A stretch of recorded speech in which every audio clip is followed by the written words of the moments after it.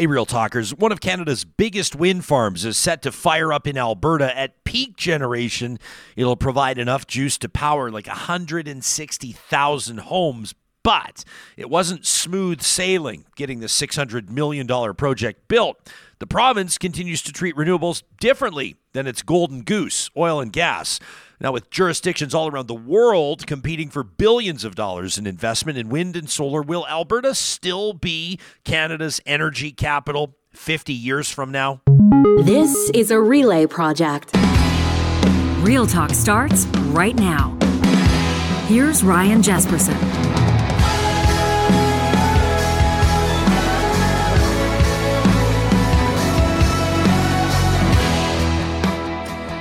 Welcome to what promises to be a powerful edition of Real Talk. It's like a dad joke in the first 5 seconds. We're talking about a big new wind farm that's coming online in the province of Alberta. They say enough to power 160,000 homes. This amid a cold snap that has got a lot of people talking about power sources and what fuels the grid, so to speak, and what the future of energy looks like in Alberta and across Canada. Not just with actual power delivered to the grids and then to your home and your business, but also where the jobs are, where the infrastructure investments are, where the future is going, so to speak. This is a real project. It's built. It's ready to go. This isn't hypothetical. This isn't theoretical. And I'm looking forward to getting the details. Of course, we're going to ask about Alberta's moratorium on wind and solar development. Of course, we'll talk about other hurdles and public perception and why Alberta. Will Alberta still be able to make that claim as Canada's energy capital, let's say 50 years from now? I'm betting on yes. How about you? You can always let us know if you're joining us live, watching this show on YouTube or listening on the Mixlr live streaming audio app presented by California Closets. You can always hit us up in the live chat. And don't forget, you can always send us an email as well to talk@ryanjesperson.com. That's what Edgar did, a real talker who argues that we're living in a meat grinder. And we're going to get into his email as well before this show wraps. This show is happening with the support of our friends at Danatech, who want to speak directly to those of you that are in charge of ensuring that everybody on your team is getting the industry's absolute best safety training. Danatech has been Alberta's safety training leader for more than 3 decades, and their courses are designed by experts with actual, real, on-the-job experience, so they're going to make a difference on your job site.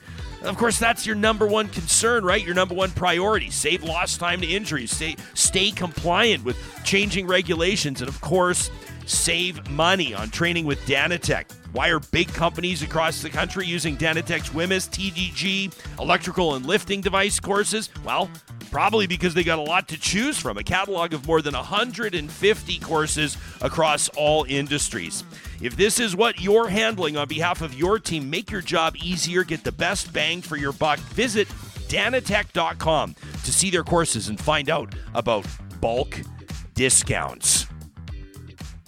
Coming up in just a second, we're going to check in with Thomas Loturco. He's the executive VP, deals with government affairs for the Eastern U.S. and Canada for a company called EDP Renewables. This is the company that's been building and is set to open a big new wind farm that's about halfway between Calgary and Saskatoon. It's near the Alberta hamlets of Sedalia and New Bridgeon, if you know that area.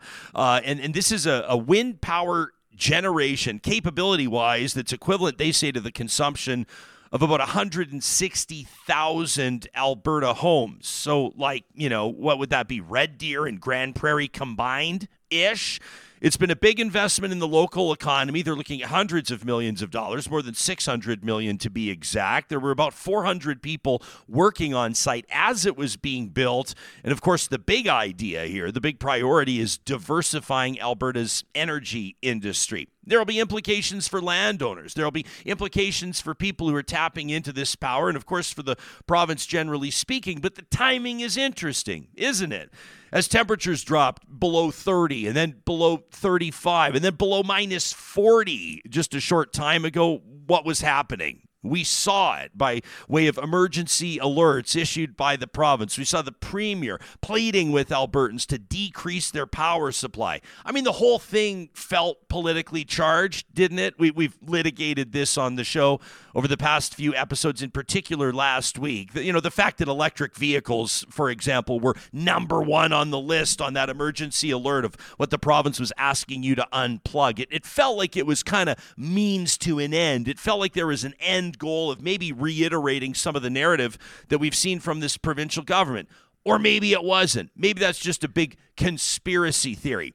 Couldn't ignore it, though, right? It's not the first time that Alberta's grid has been perilously close to rolling blackouts. We've seen it. And we know, like DK David Gray said on the show just last week, that it's a bit of a blight. It's a bit of a stain. It's a bit of an embarrassment for Alberta, for the energy capital of Canada, to be put into a position where it can barely keep its homes heated and powered, where it has to look to Saskatchewan, who has to look to Manitoba, like we talked about last week with Quick Dick McDick.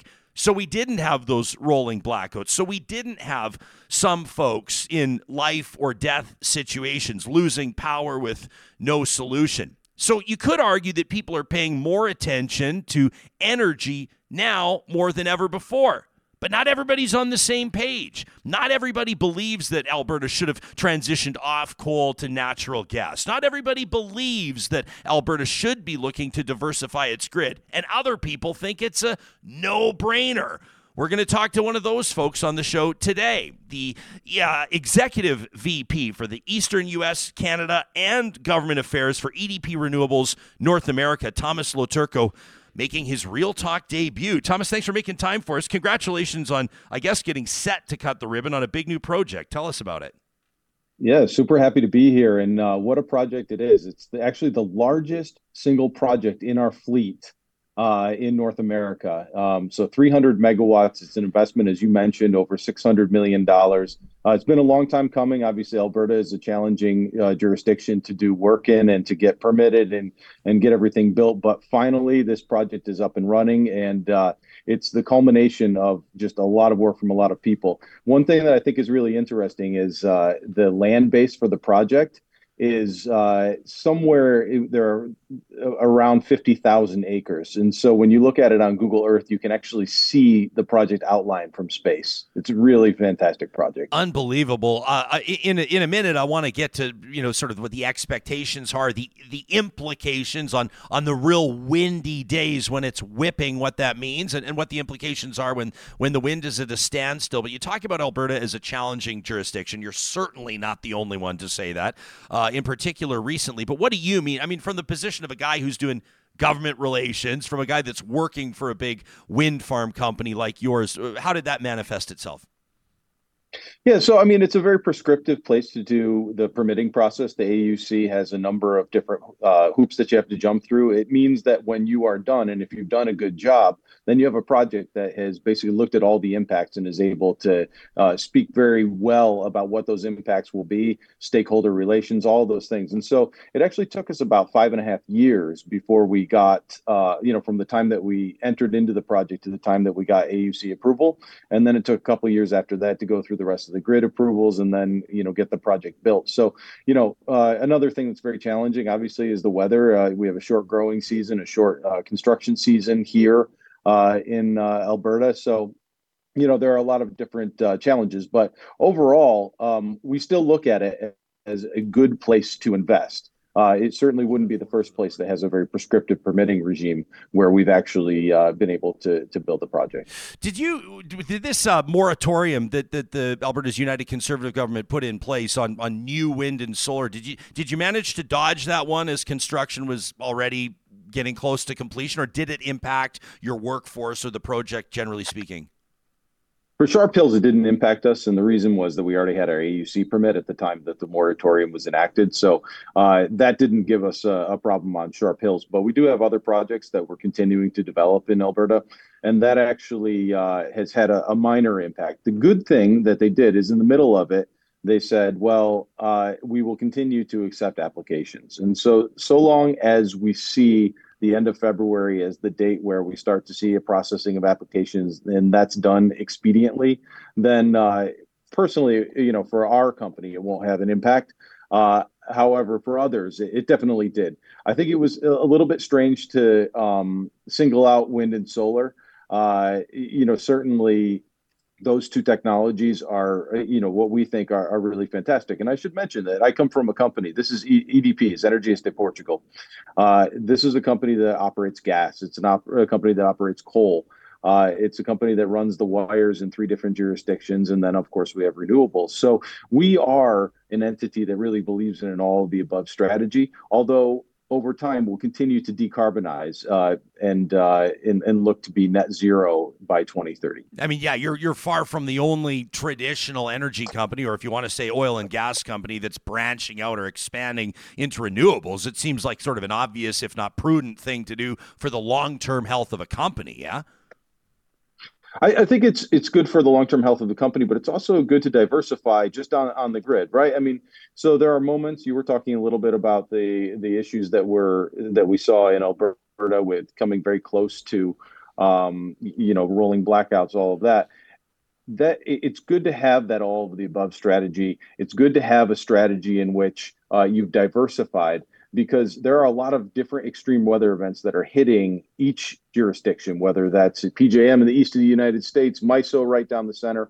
All of these different areas are seeing extreme weather events, and you need to have backups. When you were talking to David Gray the other day, he was explaining the simple math that's done on having backups, making sure that if something has a 10% failure rate and you back that up with another 10% failure rate, you've got 1% and so on.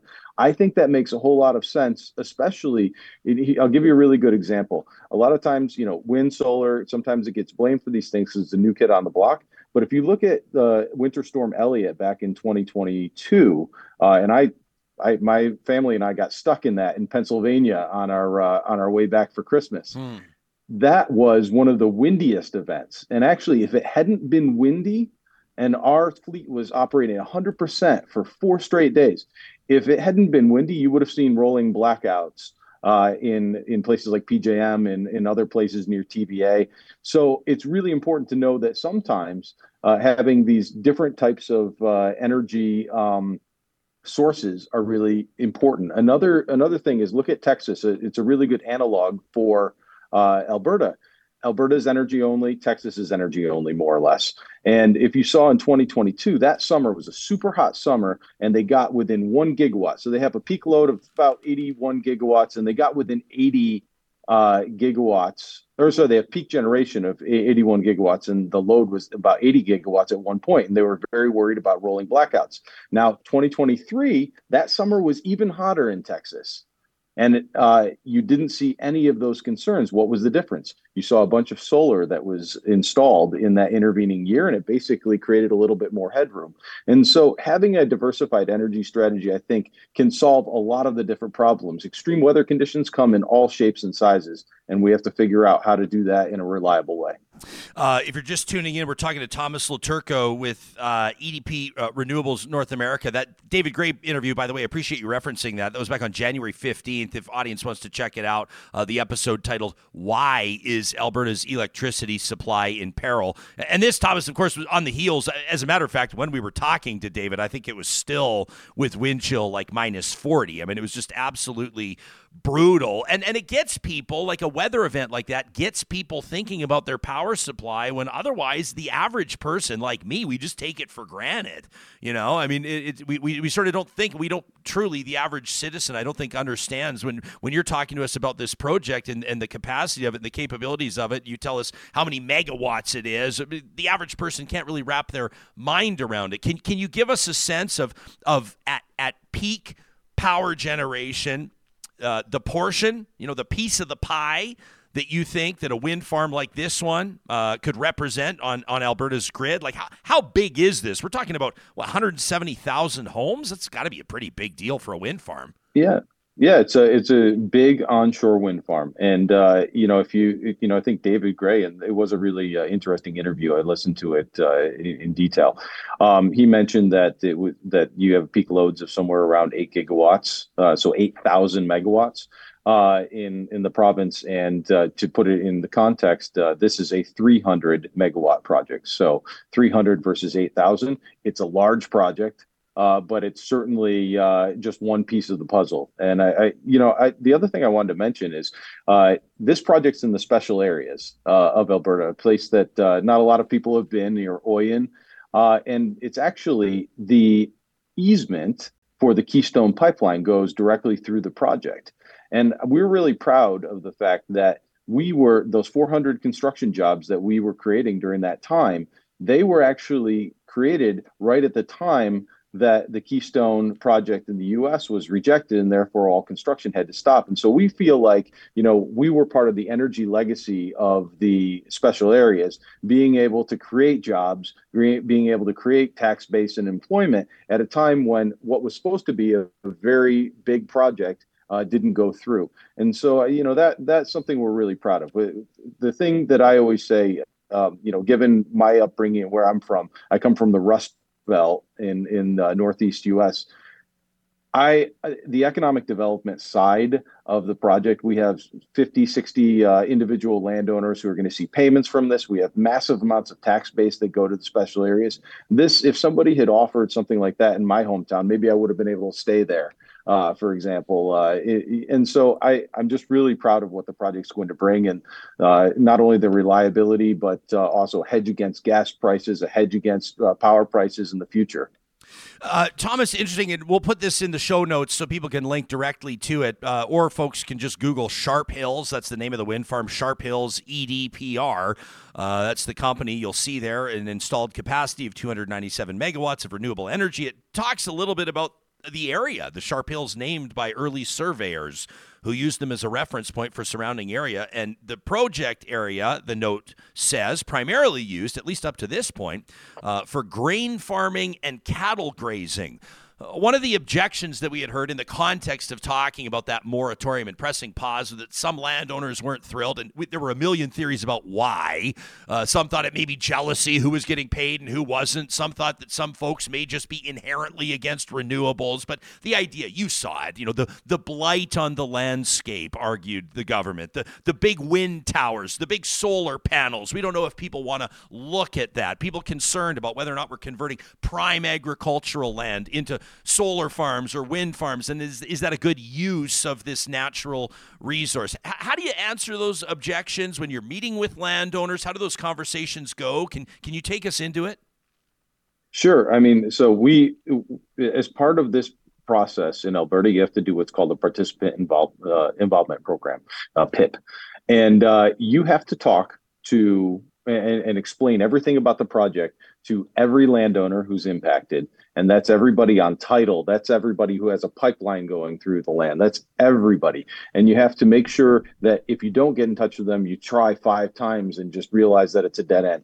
You have to talk to everybody. And for this particular project, we went through a hearing where it had specific topics: aviation, it had viewscape, it had wildlife impacts, all of that. And you have to litigate that through the AUC process. And so by the time you get to the end, every single impact has been really, really studied.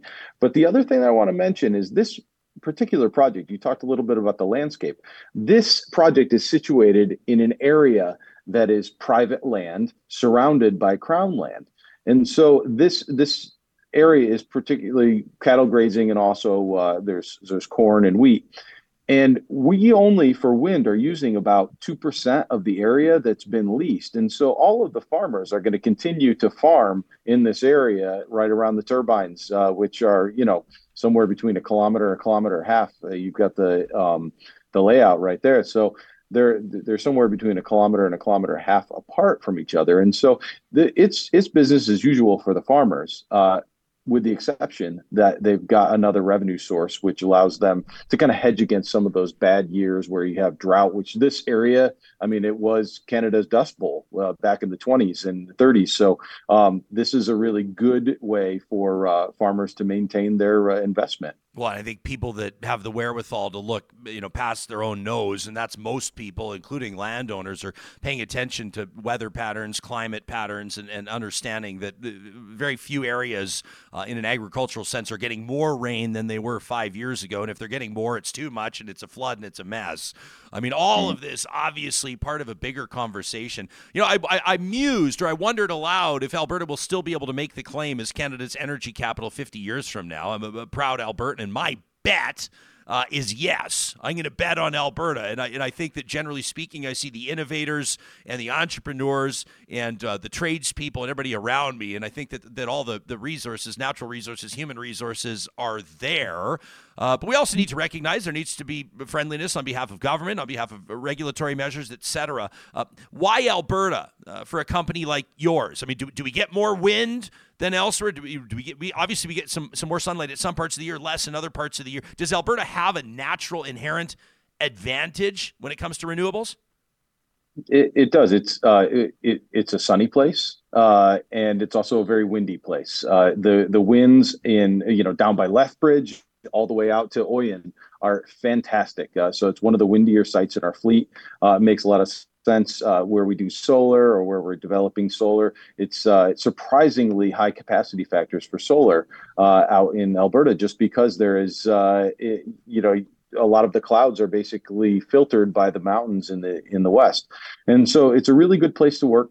The energy only market, it has its ups and it has its downs, but it also has the fact that there's liquidity. And so what you see for a company like us is the off-takers don't need to be necessarily those incumbents like your TransAltas and your Capital Powers and those entities. They can also be what we call commercials and industrials. And so specifically, this project, the off-take of the power is by TransCanada Energy. And so they were able to come in and they use this as a hedge against their power costs going forward. And I do want to talk a little bit about the power costs here, because that's always a question with renewables. If Alberta is to be the energy capital of Canada in the future, and it's going to have a diversified energy mix, it has to make sense for everyone. And this is what I'm really most proud of. The project itself, the power price that we sell it's a lot less than the current pool prices in Alberta. And so this is a real, when the wind is blowing out at Sharp Hills, it's suppressing the overall power price in Alberta. And that's really good for Albertans in their bills. And the other thing I'd say is that because our fuel is free, we sign up for that contract for 20 years, or in this case, it's 15 years. But we sign a flat price for that whole time. What that means is that in this era of a lot of talk about inflation, we are an actual deflationary instrument, meaning that we can guarantee that power price over time, even as gas prices go up and down, even as the price for other fuels go up and down. We're able to maintain that for the entire contract length. Do you sort of like have this sense that the public, the general public, is open to this, welcoming to this? Do you get the sense that there's kind of this healthy cynicism that will be answered over time as the technology rewards people with lower prices, more reliability? Like, how do you approach that? Some industries go, we better get in front of this and make sure we advocate and represent ourselves well. And other industries go, I'm not really too concerned about people on Twitter. Where do you land? Yeah, I spend a lot of time in communities. I travel around my areas east of the Mississippi in the U.S. and all of Canada. And I've been to a number of small communities. I come from a small community. And the best conversations I have are people that have a healthy amount of skepticism, a little bit of, they ask really good questions, and they try to understand from reliable sources what the truth is about the energy mix and what the impacts are from a wind, solar, or storage project. And to me, those are great questions. Happy to answer them. It's where you start to get some of these, this conjecture, or like when people go on Facebook and they say, well, this must be the gospel because I read it there. That becomes a little bit more difficult because, as you probably know, information can spread, misinformation can spread quite easily. And so that's for us, the thing that we fight against is that misinformation part, because we think that what we're doing is a really fantastic generational investment in communities. Yeah, no kidding. So, Dwayne here in our live chat, watching on YouTube, has a question about Montana and hearing about some new projects opening there, and he's curious to know kind of how Alberta stacks up. Why don't I phrase the question to you like this: Is there a jurisdiction, North America or anywhere in the world, that is doing a particularly great job? You think diversifying into renewables, and that could be on attracting capital, it could be rolling out projects, cutting red tape, whatever the case is. Is there a jurisdiction on planet Earth that's doing it best? Wow, that's a very hard question. I think we say that there are varying degrees of difficulty in Right. every jurisdiction, and that's not an attempt not to answer the question. It's simply the truth. I will say this. Um, there was a question. I think you and David were talking about the possibility of a capacity market in Alberta, and the question is, does that make sense? Do we need to pay for backup and all that? And maybe it does, maybe it doesn't. Capacity markets are difficult to get right, but I can tell you there are two locations in the U.S. that come to mind right now. One is the Mid-Continent System Operator, and the other one, and that basically goes from Manitoba all down to the Gulf Coast. The other one is called PJM, which is Pennsylvania, Jersey, Maryland, but it encompasses a bunch of states all the way over to Chicago and Illinois. And those two locations have capacity markets. But when you sit with incumbent generators, gas generators, coal generators, they'll say, well, there's not enough money in the capacity market to incentivize investment. And so I really think the most difficult thing to do is incentivize investment in a project that is going to be, have amortized expenses over 20, 30 years. Based on today's knowledge of what the market is. And so I think that's common to every single transmission operator, every single jurisdiction in North America. Is how do you incentivize the investment? And if we can understand the best way to do that for the long term, because people can't make a 3-year investment, a 5-year investment. As I mentioned, this is a $600 million project. We need to know that the investment case is there for the long term, but that's the hurdle that we have to get over in every single jurisdiction in North America. Is this still accurate? I'm reading, quoting from airswift.com. This was published in 2022. I know a lot can change, but it has Sharp Hills, this wind farm we're talking about in Alberta, listed as the biggest wind farm in the country. Does it still hold that title as far as you know? We did a little research on this actually, and I think there are two others that are larger than ours. As far as I understand, one is in I thought one was in Ontario, and the other one may be Alberta or BC, but I think we are third right now. It's interesting to see, though, and again, I'm citing airswift.com for people that want to look it up themselves, but they list Canada's wind energy projects. Again, this was from 2022. Over the next 10 years, BC with 5 projects, a total value investment-wise of $4 billion. Alberta, 18 projects, as opposed to 5 in BC, worth $5 billion, and Ontario with 2.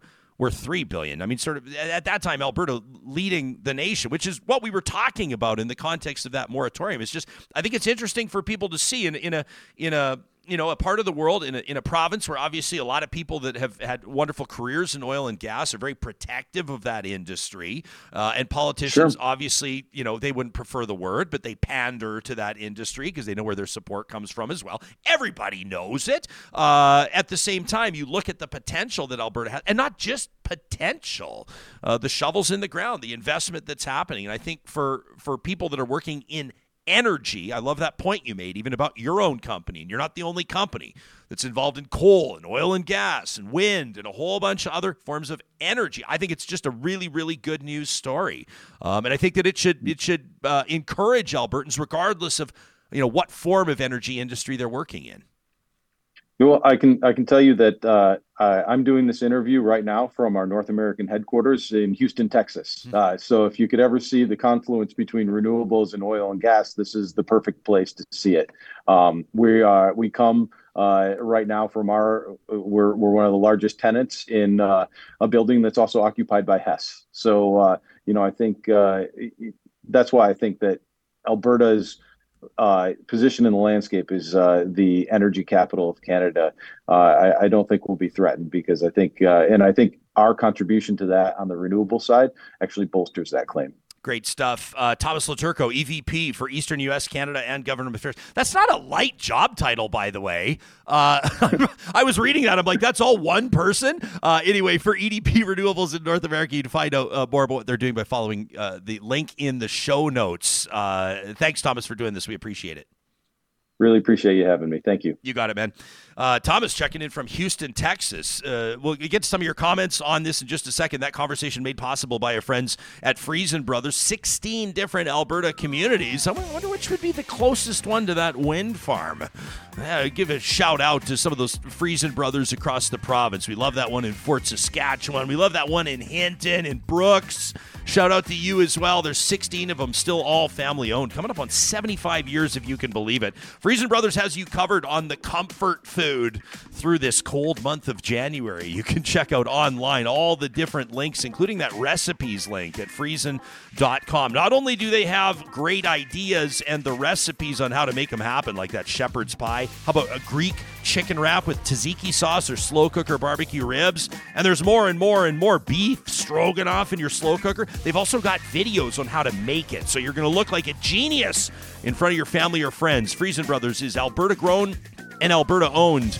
You know, we mentioned California Closets. They're the ones that present that Mixlr live streaming audio app. Is a great way to listen to us on the go. California Closets wants you to remember that they've got you covered so you can meet your commitment to yourself in 2024 to declutter and to get organized. California Closets, the experts in custom closets and storage solutions for the entire home. It all starts with a free design consultation, whether it's your walk-in closet you've always dreamed of, maybe it's the home office / guest room that could use a Murphy bed, or a laundry room that desperately needs to be organized. And don't forget about the garage as well. Nobody does garages like California Closets. You'll find them online at californiaclosets.ca. If your big home improvement is going to be outdoors and it's coming up this spring, you are going to want to check in this week, right now, without delay, with Eden Landscaping at landscapeedmonton.ca. You know, we're talking a lot about climate, even right there with Thomas.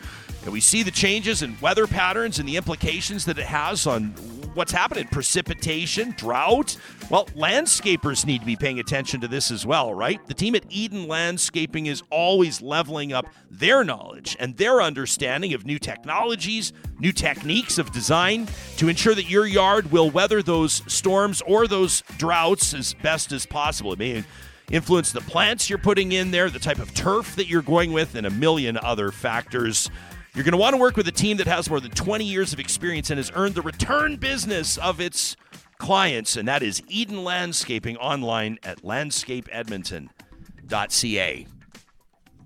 Lots of chat on our YouTube live this morning. I see a lot of people talking about, bird fatalities, bird deaths with wind farms, and it reminds me of an interview that we did on this show a couple of years ago. We talked to an expert, Johnny, I think it was out of Chicago, and they were talking about how many birds die annually by hitting office towers and buildings, and windows, bay windows on houses, and it's always kind of a gut punch type conversation to have. But one of the things I found, and we've fact checked as well with aviary experts, scientists at the University of Alberta, is that typically it's the opponents of wind turbines that are citing enormous and exaggerated stats about bird deaths by wind turbines as a way to suggest that we shouldn't be doing that. And I feel like we never want to be in a position where we say, wildlife is going to die no matter what. But if we look at the toll that forestry has taken, if we look at tailings ponds and the oil sands, I know people don't like to think about that, but you look at the toll that human industry takes. What about fisheries and the animals that get caught up in those nets? I mean, obviously humans, we have a toll on planet Earth. I don't want to say we're a plague, but it's hard to live alongside nature and not have an impact. I mean, you're talking about all these power lines, like birds fly into power lines. Animals get caught in fences where we're trying to keep them out from food. I mean, and that's another thing where we're growing food. Lots of small rodents, lots of small animals die. So it's never going to be perfect, no matter what we create to sustain ourselves, whether it's energy or food. We're going to be impacting nature. there's going to be death toll from that, and it just happens. Yeah, absolutely. By the way, I saw a quick note in here. I won't spend too much time on it, but I saw Justin pop into the chat. He says he missed Positive Reflections presented by Kubi Renewable Energy on the first episode of the week, and he was wondering what that was all about. You can obviously go back into our archives on YouTube or on the podcast, and it was an email from Shalane who let us know about the impact that Real Talk has had on her life, and it kind of made our month, to be honest, to hear from her. And the funny part about it, Justin, there's a bit of a twist involving Chat GPT, and so I encourage you to check that out yourself. I don't want to spoil the surprise if you didn't have a chance to hear it yourself.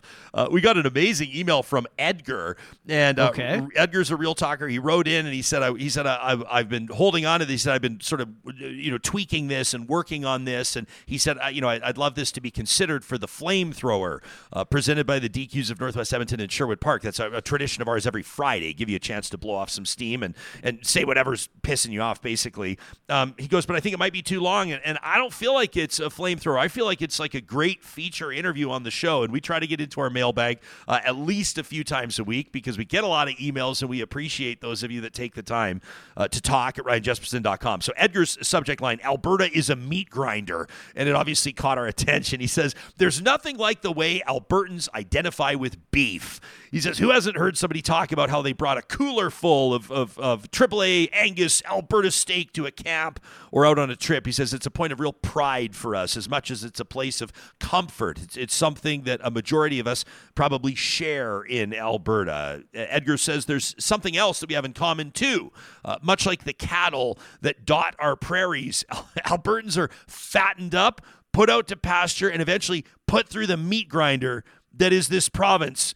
And I thought that this worked, by the way, reading this after talking about high utility prices and agriculture and renewables. And back to Edgar's words, he says, now, whether it's the perilous slow motion collapse of Alberta's healthcare system, chewing through the ever decreasing pool of talented healthcare workers, or the near factory farm level condition of our classrooms, where students are stuffed into every possible crevice that can fit a chair, if there is one to spare at all, Alberta has become a meat grinder that chews up our best and brightest. Now, this isn't the case, he says, for our doctors or teachers either. Maybe you're working in our cities where the province is twice as likely to bring out the stick as they are the carrot of municipal funding. Maybe you're working in our communities watching in terror as our unhoused neighbors are forced to relive trauma upon trauma, rebuilding their lives every day as Alberta grinds up their possessions.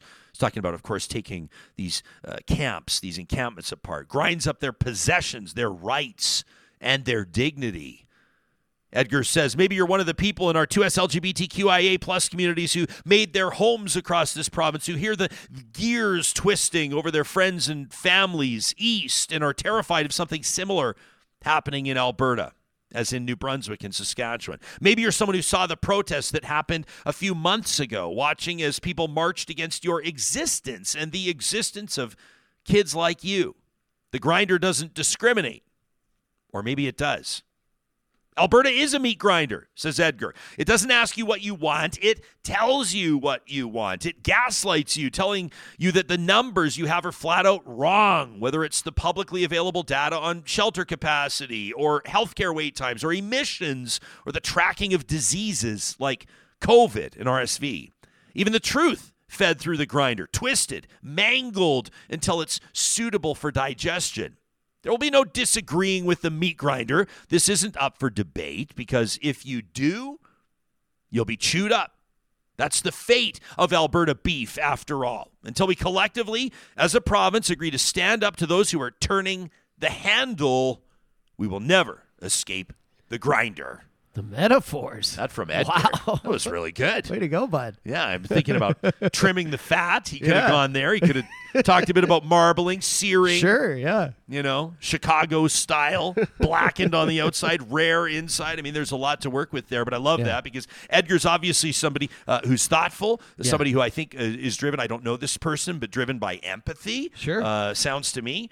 And touching on some things that are very real issues. You know, we hear from people all the time, and we don't read every email that we get, but some of you check in from ERs. You know, you're there with a family member, or you're there yourself, and you let us know that you've been waiting for 11 hours to see somebody.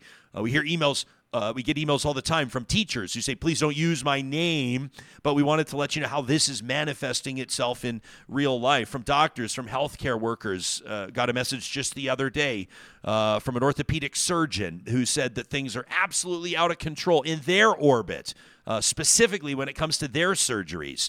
And we appreciate those emails. We appreciate you letting us know what life is really like so we can have real information driving real conversations about stuff that we know matters to you in a big way. Thanks for letting us know about reality, because we're stuck in here all day. We have no idea what's going on outside other than the internet. Outside the comfort of our own walls. Why don't we, for people that don't necessarily follow us on TikTok, number one, man. what are you doing? Yeah. You got to follow Real Talk RJ on TikTok, Instagram, and Twitter. But do you want to fire up yesterday? We asked a question. Of course, I don't think you have to be a hockey fan to be interested in this story. Corey Perry, a Stanley Cup champion, a first-round draft pick back in the day. He's won a World Junior Gold. He's won a Stanley Cup. He's won an Olympic gold medal. He's tailed off a bit skill-wise in the later years of his career. He's 38 years old, but he still has provided value for teams that have been looking for deep playoff runs. As a matter of fact, he went to 3 straight Stanley Cup finals just a short time ago. I mean, he lost all 3, but still, you can't pin that all on Corey Perry. The Chicago Blackhawks bring him in to mentor their star new player, Connor Bedard, but after just 16 games, Perry gets the boot. His contract terminated. Very unusual in the National Hockey League for what that club called unacceptable conduct. Nobody knows what it was, but he sat in penance for a couple of months. He told reporters yesterday that he's been meeting with counselors, mental health professionals. He says he's in a better place, and the Edmonton Oilers have signed him. We ask, is it worth it? Over the weekend, the Edmonton Oilers signing Corey Perry, who many people will remember saw a very unusual circumstance. His contract terminated by the Chicago Blackhawks for what they called unacceptable conduct. Nobody really knows what happened there. It's kind of like an island of misfit toys, the Oilers lately. But, I mean, anyone can turn around, get help, and change. I believe that. Corey Perry, he's a Stanley Cup champion. He's an Art Ross Trophy winner, but he's been to several Stanley Cup finals. He knows how to win. He knows how to be a pro. I see Corey Perry scoring a big goal this playoff run. I think it's going to be a significant one. I don't know if it's going to be a series win. I don't know what, Chuck, but I see Corey Perry making a difference for Edmonton. And I have always believed that a hockey team that is smart enough to hire, recruit bad boys with something to prove is a whip-smart hockey team. I did notice this morning they're not going to be playing Perry for the next 2 games, which is probably smart because Blackhawks come up, I think, on Thursday. I think you got to play him against the Blackhawks. I don't know, though. With everything that went on, I think it's safe. And also, you don't want to mess with this lineup right now. We're going for 14 in a row tonight, 15 in a row on Thursday. A big game on the Saturday will be 16. And then just before the break, the only one I'm concerned about is Las Vegas. If they can get past Las Vegas, it's really good because we're close to the record. I think that'll put us at 17. I think the record, you said yesterday 17. I think it's 18, though. But beating Vegas would be great, but then you got the All-Star break. So these guys will be sitting around and not doing anything for a week or so. And I think that's where we might fall off a bit. But this is just, you turn on any TV, radio station, podcast right now, all anyone's talking about is how incredible this run is for the Oilers right now. It's absolutely crazy. Yeah. I don't know. I don't think I introduce him to the team until they lose. I think that's a good bet. You know what I mean? Yeah. Like I honestly think you wait till you lose a game before you bring him in. Yeah. It's like you don't, you don't mess with that formula. There's something special going on. So we asked, and here's what folks had to say on our TikTok on the comments. I love this from Dave. Thanks, Dave, for following. He says, something I actually agree with Jesperson on.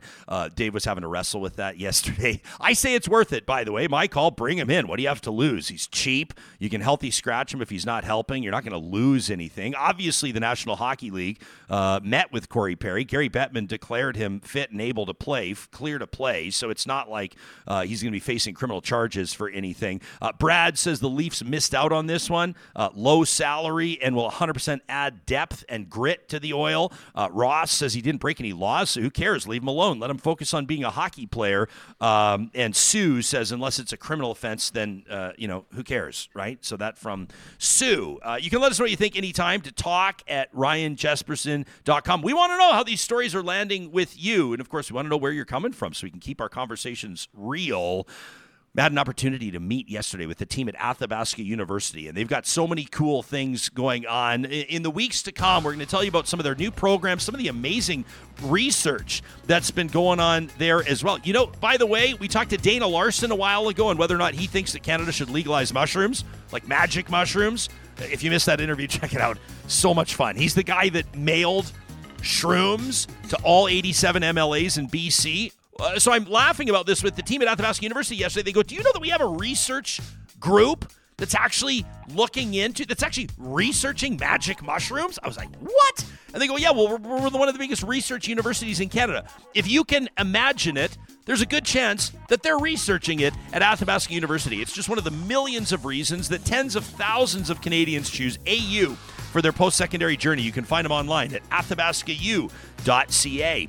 All this talk about renewables, we'd be remiss if we didn't remind you that we are so proud to partner with Western Canada's busiest solar installers. That's the team at Kuby Renewable Energy, and they want us to let you know that they are hiring right now. Go to the careers link at kubyenergy.ca. That's Kuby. You can see why so many people, whether you're engineers or installers, whether you've got your apprenticeship figured out or you've already got your ticket, if you're in sales, office administration, you name it, Kuby would love to add you to their team. From their offices in Edmonton, Calgary, Kamloops, and Lethbridge, they're installing more panels across Alberta and BC than anybody else. Again, that's kubyenergy.ca. And all this talk about that cold snap and some of the toll that it took on infrastructure, we know that a lot of you, probably more than we'd like to admit, are dealing with things like burst pipes and frozen drains. A person on my street, just chatting with them yesterday. They've been navigating that nightmare for the past few days. If that's you, if this is grabbing your attention, take 2 seconds to check out CompleteCareRestoration.ca. Our friends at Complete Care have been working for more than 25 years on reversing fire damage, flood damage. They're experts in getting rid of black mold and asbestos. This isn't the type of thing that you want to leave to just anybody, and definitely not something you want to handle yourself. The stakes are too high. They're experts in maintaining open communication with you through the job, and they handle all the documentation and the reporting for regulatory compliance to make sure that you have peace of mind. It's all part of what comes with dealing with Complete Care Restoration. Through the rest of this week, we're going to be paying attention to developments down in the U.S. You saw Nikki Haley, a bit of a bounce back just last night, making things interesting in that race for the presidential nomination, that Republican nomination for president. We're going to be taking a closer look at what the Liberals are doing in Montreal as well, in that cabinet retreat. If you missed our conversation as we wrap now with Charles Adler, I want to encourage you to check it out. That was our Monday episode of the show, January 22nd. His take on what the Trudeau cabinet, we're talking the ministers, need to do, how they need to change their mindset to gain back ground lost to Pierre Poilievre. Is the next federal election a foregone conclusion? Far from it. We'll continue to follow that story and others, including the NDP leadership race. Thanks for being a part of it.